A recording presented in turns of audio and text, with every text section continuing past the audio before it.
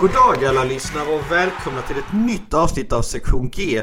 Podden där vi snackar om, det är serieledaren, det är det bästa grönvita laget. Ja, det är kärt barn har många namn som det brukar heta. Och ja, idag är det jag och Jens bakom mikrofonerna. God dag Jens. God dag Mattias. Vi får väl säga att Mattias, eller om säga Håkan är ju på semester. Nej, han är sjuk så att han kunde inte vara med. Nej, så idag är det du och jag som får rodda det. Ja, vi ska se hur det går. Vi har ju mycket åsikter om allting i alla fall. Det vet jag. Och vi har ju lärt oss av den bästa Håkan, så att vi får se om vi kan det han har lärt oss. Ja, går det till helvete så är det hans fel för att han inte är med. Han är lite som Baloo, han har lärt sig allt han kan. Jajamensan. Nej, men egentligen så är det väl lika bra att först och främst vi kollar hur är läget med dig idag? Jo, med mig är det bra. Jag trodde jag skulle få järnbryt efter första matchen när Rögles första matchen mot Djurgården där, och sen andra matchen var inte mycket bättre när de höll på att tappa ledningen igen. Då tänkte jag nu kommer jag inte kunna klara den här veckan. Men det klarar sig, både jag och Rögle. Ja, men det är bra. När vi ändå är inne på det, då kan vi ju snacka lite om veckans matcher. Vad har vi haft där? 2 matcher mot Djurgården, bland annat ju en mot Luleå. Vi kan ju börja där med första matchen mot Djurgården i tisdags. Där blev det ju förlust efter tappad ledning. Vad har du att säga om den? Jag säger att absolut första perioden så är Rögle så sjukt överlägsna så det är inte sant. Jag tänkte att jag vet inte hur bra de kunde vara. Djurgården var ju 3 på pucken. Och sen vet jag inte vad som händer sen där någonstans i andra perioden. Det börjar med att de tappar in ett billigt mål som alltid. Och sen bara vänder matchen helt och hållet. Och, nej, vi är inte förtjänta av en poäng i den matchen överhuvudtaget. Vi är så glada liksom, att vi fick komma och spela. Jag vet inte vad de sysslar med. Det var då vi fick en massa skador som... Ja, det blev omkastningar i laget och flera stycken som gick av, så de var ju inte ens fylla 5-or. Nej, jag tror det blev kaos där, som du sa, där många skador och allting bara hoppar runt och många fick spela med nya kamrater. Alltså jag trodde bara det blev en konstig match. Det kom lite fel in på den, tror jag. Det blev en bra start liksom, och sen så bara hände det någonting. Ja, det blev liksom helt galet liksom hur allting. De gick av, Tambellin gick av, Lukas Ekesel Jonsson gick av och Adam Edström gick av. Och fick de som kom in fick göra sitt bästa. Timo Nickel gick in och gjorde som back och gjorde det bra. Och var det inte Marco Kasper var hans första byte där, tror jag? Jag tror det. Jag ska kolla här så vi sitter och ljuger. Jag ska kolla här nu. Jag tror inte det. Jag ska inte säga någonting för jag är lite osäker, så att jag uttalar mig inte. Ja, men han har ju kommit in och spelat sen. Vi går över till nästa match istället. Marco Kasper har kommit in och 16 år, och jag blir imponerad när man kommer in och tar pucken liksom transporterar upp den, håller den genom mittzon och spelar. Han spelar ju som en vuxen kille. Han är bara 16 år. Det kan man inte tro när man ser han. Nej, men det som jag tycker är så kul att se, det är när folk tar chanserna och de får dem. För de har ju ingenting att förlora. Jag menar, det är bara, nu fick de möjligheten att spela, då är det bättre att bara satsa och göra allt man kan. Och det har både han och Linus Sjölin gjort. Ja, Linus Sjölin har verkligen tagit chansen. Han får ju spela, när han går ner på 3-3 har han ju fått chansen att spela i förlängningarna också. Han har imponerat att han tar verkligen för sig. Och det roliga med Linus Sjölin där är att han är ju en kille som kommer från knatteskolan i Rögle. Har gått hela vägen upp, verkligen Rögle. Det är inte ofta vi har skånska hockeyspelare på det sättet som får vara med i SHL. Men det var ju samma egentligen i andra Djurgårdsmatcherna, och man vet inte riktigt vad som hände den sista perioden. Det blev en hel matchförändring. Det var ju så förlösande mål när Ferguson gör 5-3 liksom och sätter punkt för matchen. Alltså, eller 5-3, vad blev det? 5-3 vad det han gjorde, jo. Och liksom då, jag vet inte, tappade 4-0 ledning liksom. Visst, de säger det att 3-0 är det ju då som är det svåra att leda. Men jag menar, 4-0, det kändes så säkert inför tredje perioden liksom, att här ska det bara inte spelas av, men det ska vara liksom enkelt. Men där ser man ju att allting kan hända i ishockey. Djurgården var ju riktigt nära att kvittera också ju. Ja, men då var ju Rögle överlägsna i 2 perioder istället. Spelade ut och de var inte ens med på isen, säkert Djurgården. Och som du säger, när väl Brady Ferguson så gör 5-3. Alltså jag vet inte ens om jag blev nog inte ens glad. Jag blev nog bara lättad egentligen. Herregud. Ja, samma. Alltså, jag hade andan i halsen att jag tänkte bara, alltså snart kommer 4-4 liksom, och det blir förlängning igen. Som det blev då i första matchen. Ja, min fru satt ju med och tittade och när de gjorde 4 säger nej, jag klarar inte detta. Så hon gick ju liksom, hon kunde inte se. Sen kom hon igen. Det där är passion. Nej, men alltså jag vet inte riktigt vad som har hänt i de matcherna där. Det är svårt att ha någon förklaring, alltså att man tappar så, men det är kanske på grund av så många skador och att det blir omkastningar, kedjor, så att det inte riktigt, kemin kanske stämmer. Jag vet inte, jag vet inte riktigt vad som har hänt. Jag tror lite att det är något mentalt, att de är så överlägsen som de har varit, spelar så bra, så slår de av någon liten procent, och de slår av någon liten procent, då förlorar de varje närkamp, och då slår de på någon extra procent motståndare, och då är det svårt att komma tillbaka, för det är man liksom körd helt enkelt, och det är ju oroväckande för ett slutspel, så måste du ligga på den nivån hela tiden, på högsta nivån, annars vinner du inte en match. Och tittar du då på första matchen mot Djurgården där då Djurgården gör mål liksom med 25 sekunder kvar, det är så psykologiskt viktigt mål för Djurgården. För det är stor skillnad på 2-0 och 2-1. Alltså, mer än att det är mål. Men alltså det är så här, man har fått hål på målvakten. Man har liksom kommit in. Ja, det vet så här liksom. Det är stor skillnad. Som expertkommentatorerna säger, man har någonting att gå på. Precis, så sant.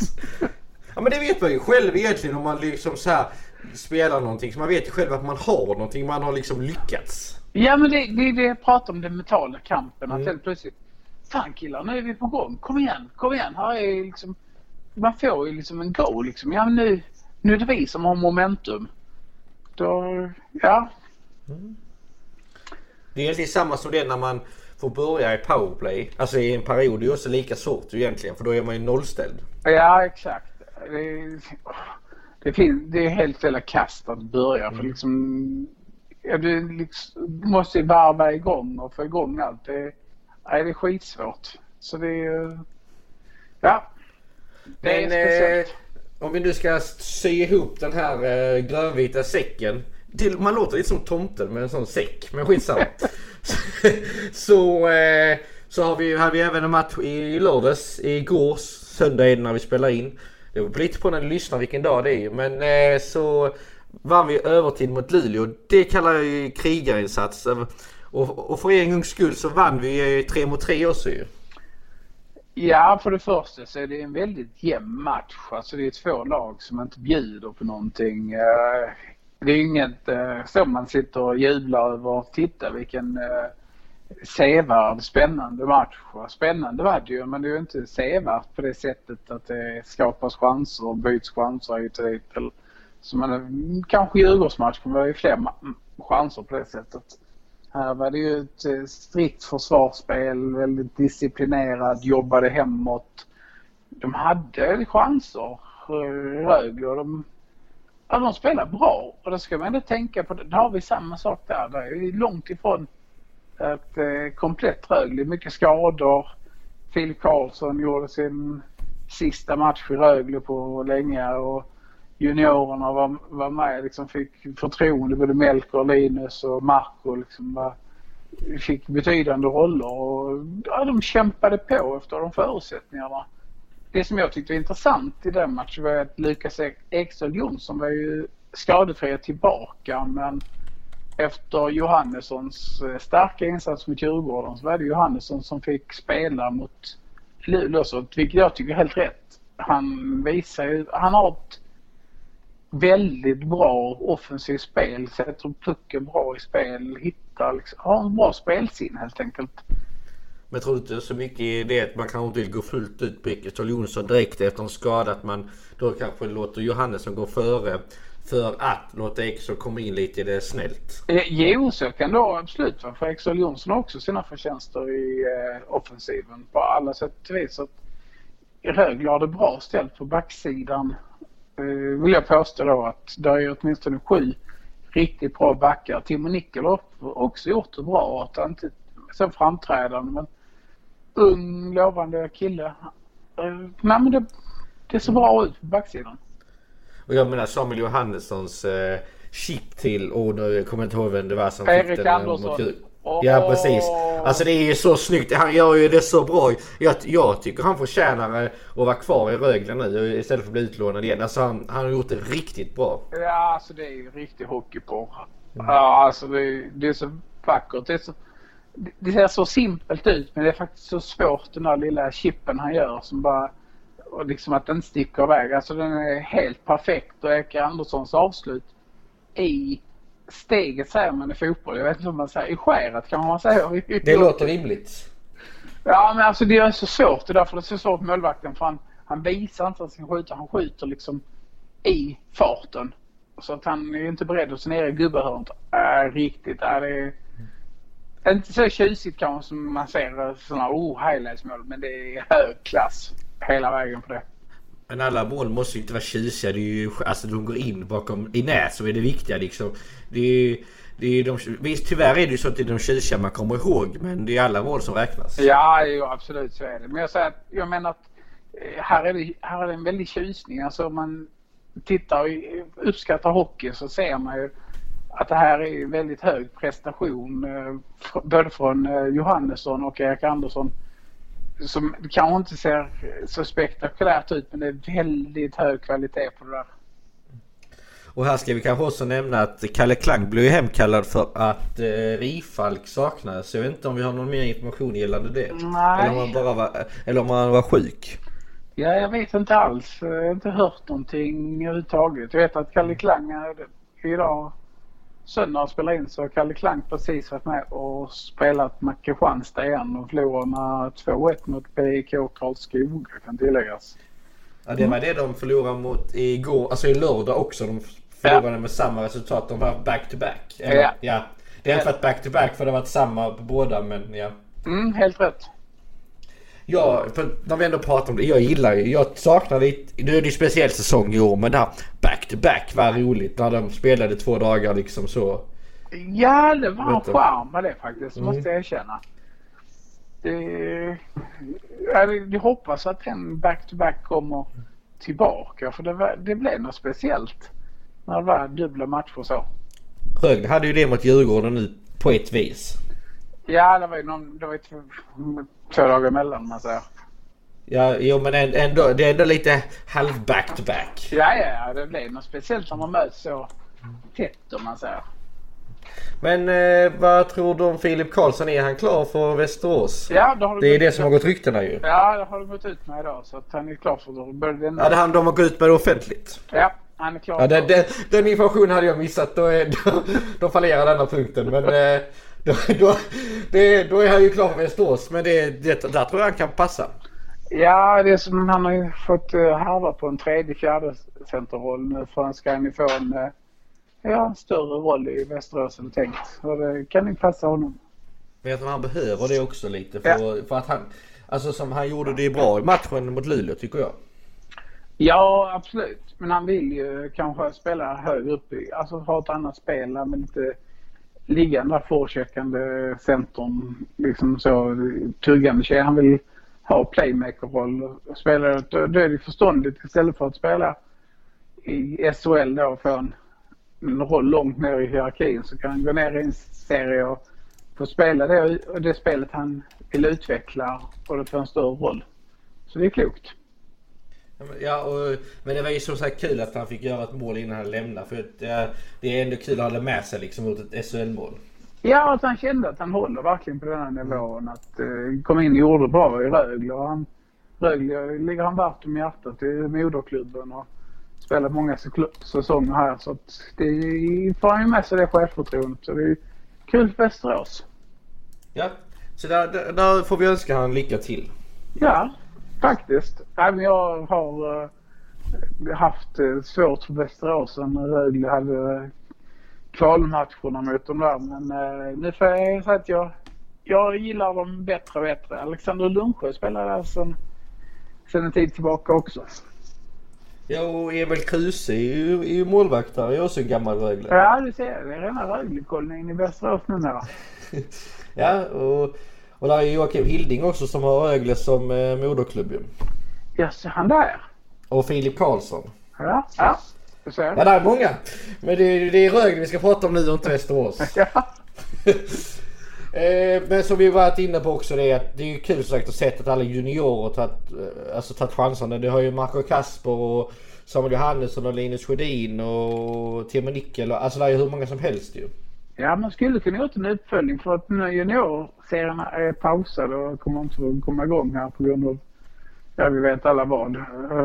Så många som är utlånade och spelar på andra ställen skulle vara kul att gjort en check liksom, hur går det för dem, vilka spelar och var är de och så. Men det är ju lite överkursprogram. Jens, du har en uppgift till nästa avsnitt. Ja, tack. Jag skulle vara tyst där då. Nej, men det har varit intressant faktiskt.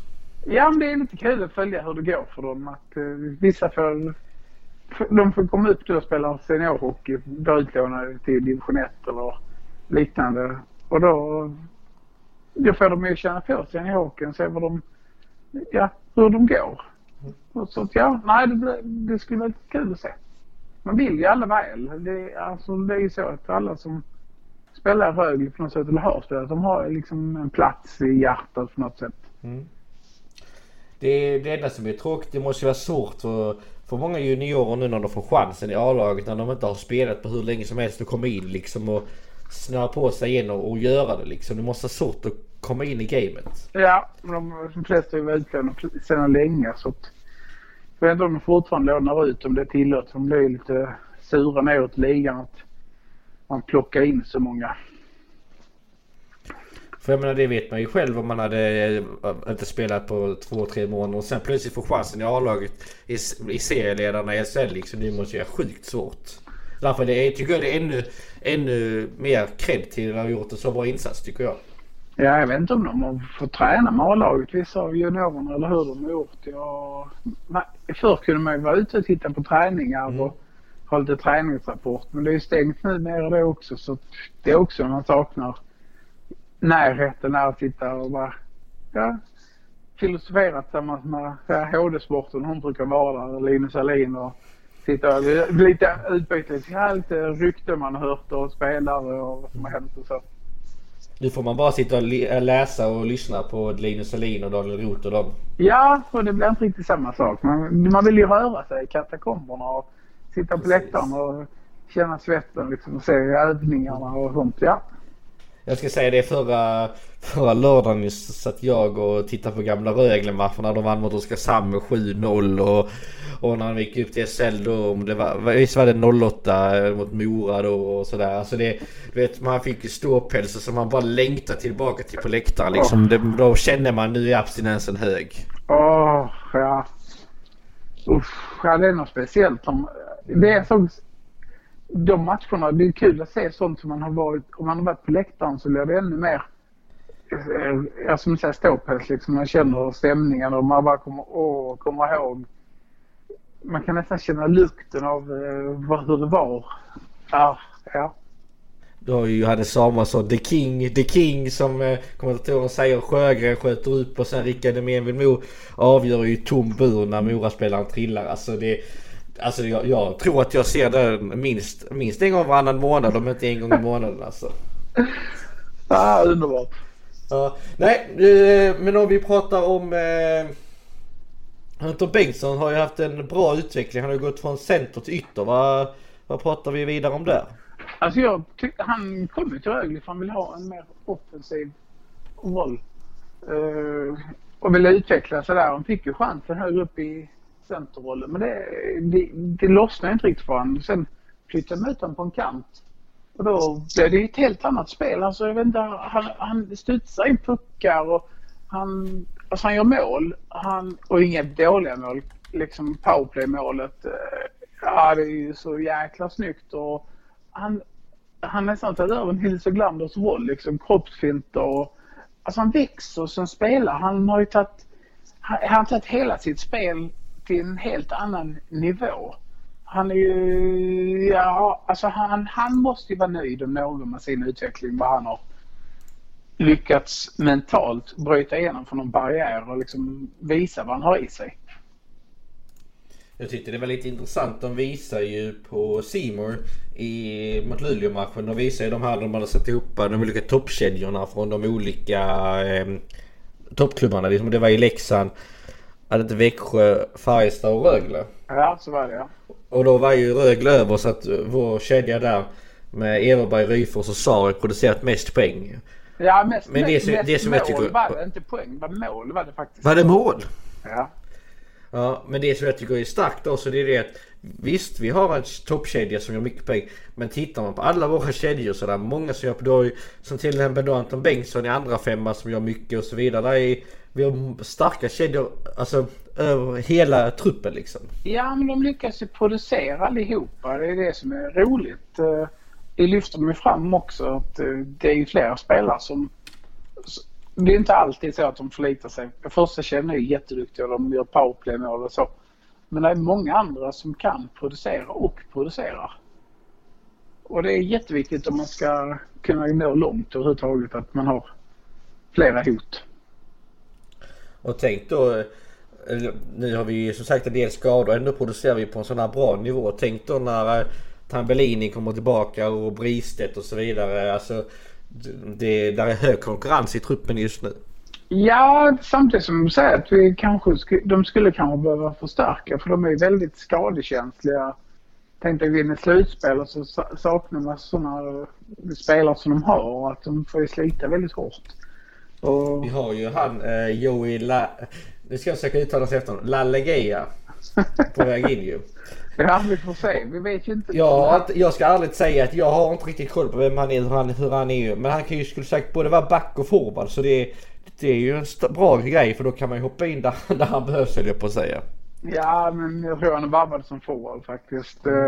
Han är omskolad och sådär.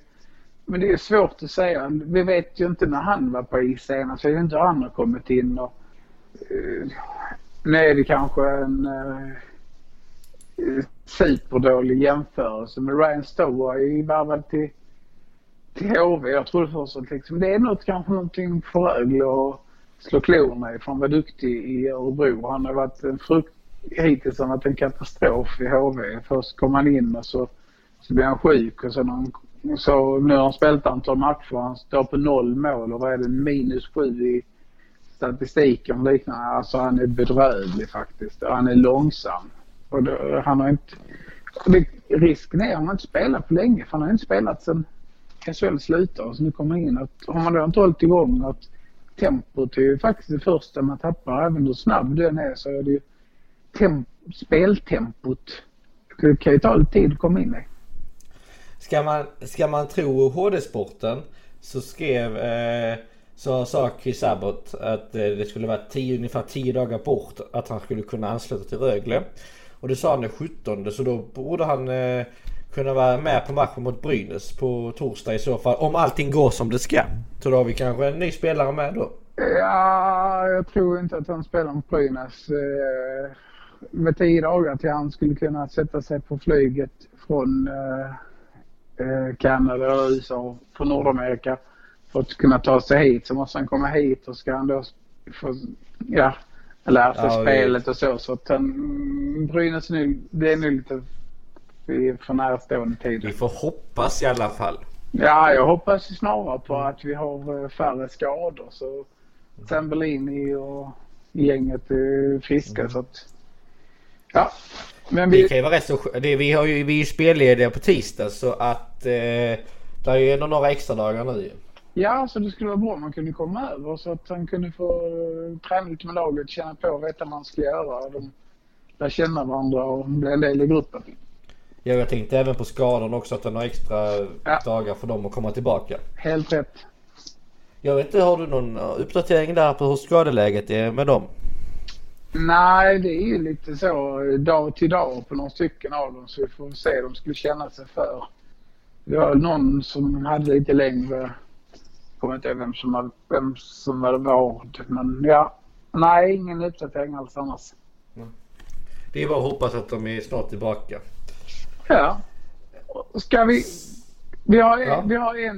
får inte glömma det som är, om inte du har något annat tänkte jag säga veckans snackis. Nej, jag tänkte vi skulle in på veckans snackis. Ja, exakt. Och den första, du kanske har något speciell, men den jag tänker på är ju, som jag har varit lite diskussion i, det är ju Chris D'Souza's tackling på Gelinas som han får matchstraff för. I domaren står precis sidan om. Det ser ut som en knätackling. Och Gelinas står helt still. Han har inte ens pucken, så det är åtminstone en late hit. Men när man tittar sen på repriserna så är det faktiskt ingen knätackling. Han sätter faktiskt höften mot Gelinas lår eller knä, eller man säger. Men för att vara en knätackling så måste det är Souza som sätter knät. Så den tar illa och han är inte beredd på den. Men rimlighetens namn så skulle det kanske bara vara 2 minuter. Alltså grejen är att jag tror det är svårt, för att jag kan säga helt ärligt att när jag såg den direkt, alltså inte repris utan direkt, då sa jag direkt det där är matchstraff, alltså det är att det var fult och ja, det sa jag också. För att men jag tror, och därför, det är därför jag tänker lite om domarnas situation också, att det kanske är svårt för dem, för de får inte se repris och så vidare, så man kan ju förstå deras beslut. Ja, och det säger jag också. Den här diskussionen jag har haft, och jag tycker det här låter som hyckleri, för jag brukar kunna skrika på domare. Jag är Sveriges sämst för det. Alla som känner mig vet att jag är de säger att jag är hemsk och säger att jag är Rögle-fanatiker som alltid skyller på domaren. Det gör jag inte. Det är bara så att domarna brukar vara mot Rögle och inte få domslutet med oss. Nu är de går för oss emot oss. Det har varit lite så. Ibland slutar det rätt, ibland slutar det inte rätt. Men att kräva liksom att ja, vi har så dåliga domare. Nej, det har vi faktiskt inte. Vi har faktiskt rätt bra domare i Sverige. Och det är mycket bättre än NHL. Ja, det som är mycket bättre än NHL, det är att varken spelare, ledare eller publik klagar på domarna. Man har respekt för domarna och deras arbete. Den respekten saknas ju verkligen i Sverige. Här klagar vi hej vilt och skäller på dem och hänger ut dem i tidningar och skriver på sociala medier. Det är någonting som vi inte har i Sverige. Det är vett överhuvudtaget. De flesta supportrar verkar helt jävligt dumma i huvudet. Och det är jag också ibland, det erkänner jag. Men de flesta verkar inte ens kunna inse det. De tror ju att, liksom, att de är världsmästare. De kan hoppa på och glåpord på varandra och så. Och gå på domarna. Respektera domarna. Det är skitsvårt. Ska ut och sätta. Det är lätt att se på tv-bilderna. Vi ser från andra vinklar. Men om du ställer dig på isen och det går så jäkla fort så inser du, jäklar, hur ska man hinna med där? Jag kan säga, jag hade inte kunnat. Jag hade gjort exakt samma beslut som domarna gjort här. Jag hade tagit ett matchstraff för i mina ögon, så sagt, när det var direkt. Jag satt hemma och tyckte det ena och det andra. Och i mitt huvud direkt så var det matchstraff när jag såg den. Alltså innan repriser och så vidare. Utan då var det matchstraff direkt. Ja, men jag säger samma sak. Det var såklart. Liksom, jag sa det. Han är på 50-20 direkt. Och när han fick det, så ja, och sa jag helt rätt. Ingenting att diskutera. Och sen ser man diskussioner efterhand. Eller ser sekvensen så. Det var jag inte lika säker längre. Men, ja. Nej, jag var 100 på att han skulle bli avstängd och sånt också då. Alltså, för det var så här liksom. Som sagt, inte puckförande och så här. Men det, som du säger, det är svårt. Alltså, det är svårt att vara domare ibland. För att som du sa, det går så snabbt på isen. Det är lätt att göra misstag. Men vi kan vara överens om att det är en helt vettlös tackling. Varför gå in och sätta in höften och vad som helst? Varför ens gå på? Gärna pucken inte. Det var rätt länge sedan. Vad är det? Alltså bara kör förbi och göra en urbyta dumt. Det var lite som de visar ju där också mot Luleå när Everberg avbryter en tackling för att han inte ska tackla för att han tar pucken. Det är ju sån respekt man ska försöka visa ju. Ja, det är riktigt vackert. Jag har sett, det har faktiskt sett för Allan Lesund, har jag sett göra samma sak. Där han markerar att han är där men han har inte tacklat fullt ut. för han visar respekt. Och det tycker jag är stort. Det är jättefint. För de är ändå kollegor, det är ändå det man måste tänka på. För en tackling som är helt fel, det kan avsluta en karriär. Alltså jag alltid när jag ser så brukar jag inte tänka på Tobias Forsberg till exempel. Ja, det var ju sig. Han åkte ju, det var ju mer felskär. Ja, jo, men jag menar att om en tackling som kan ta fel menar jag, alltså det kan. Därför är det bättre när det liksom inte tjänar till att tackla, om du förstår vad jag menar. Så är det bättre att då bara visa att man är här liksom. Men man får inte glömma varför tacklar vi. För alltså, många tror att man tacklar bara för att det ska vara tufft. Man tacklar för att vinna pucken. Om nu inte pucken är där, varför ska jag då tackla? Det finns ingen anledning för mig överhuvudtaget. Det är vinsten av pucken, att vinna pucken som vi ska göra. Att tackla i sig är ju det är inte det som är grejen. Alltså då kan vi ha vilka mongo som helst som åker omkring där, varför man ska vara tuff och stor och stöddig. Men det gäller att klaffa den rätt och liknande. Någon som satt, på tal om tacklingar då, som satte tuffa tacklingar, helt schyssta och inga problem med dem. De slutade illa. Det var Moritz Seider, han satte ju 2 riktigt tuffa tacklingar mot Djurgården där det resulterade i hjärnskakning i båda fallen. Både Josefsson, han åkte igen på där han stod upp nästan en kronvallare på blålinjen där han åkte rakt in i Seider. Och sen vet jag inte kommer inte ihåg de andra, men han skickade han rakt in i sargen. Och det var inget fult, men så han tacklade ju verkligen för att vinna puck och så. Men det kan ju sluta så illa att man vill ju inte skada någon annan. Det hoppas jag inte att någon vill överhuvudtaget. En hjärnskakning är ju sjukt jobbigt att drabbas av. Och det är ingenting man vill vara den att man ser till att någon annan drabbas av en hjärnskakning eller någon annan skada. Vi vill ju jag blir alltid ledsen om motståndarlaget spelar under skada, för jag vill ju att de ska spela med så bra spelare som möjligt så att man kan, vi slog dem trots att de där var med liksom. Annars blir det inte, finns det någon dålig ursäkt. Men det är samma som om Örebro-Frölunda, den tacklingen som en Örebro-spelare sätter in på Frölunda-spelare så han flyger in i båset. Det är sådana tacklingar som också är, när man inte blir skadad, då är de lite häftiga ju. Ja, men så är det ju. Det är svårt när man blir skadad, så det är inte kul längre. Men nej, alltså tacklingar är en del av sporten. Det är ju liksom en fysisk sport. Om man ska tackla och vinna pucken, vinna fördel.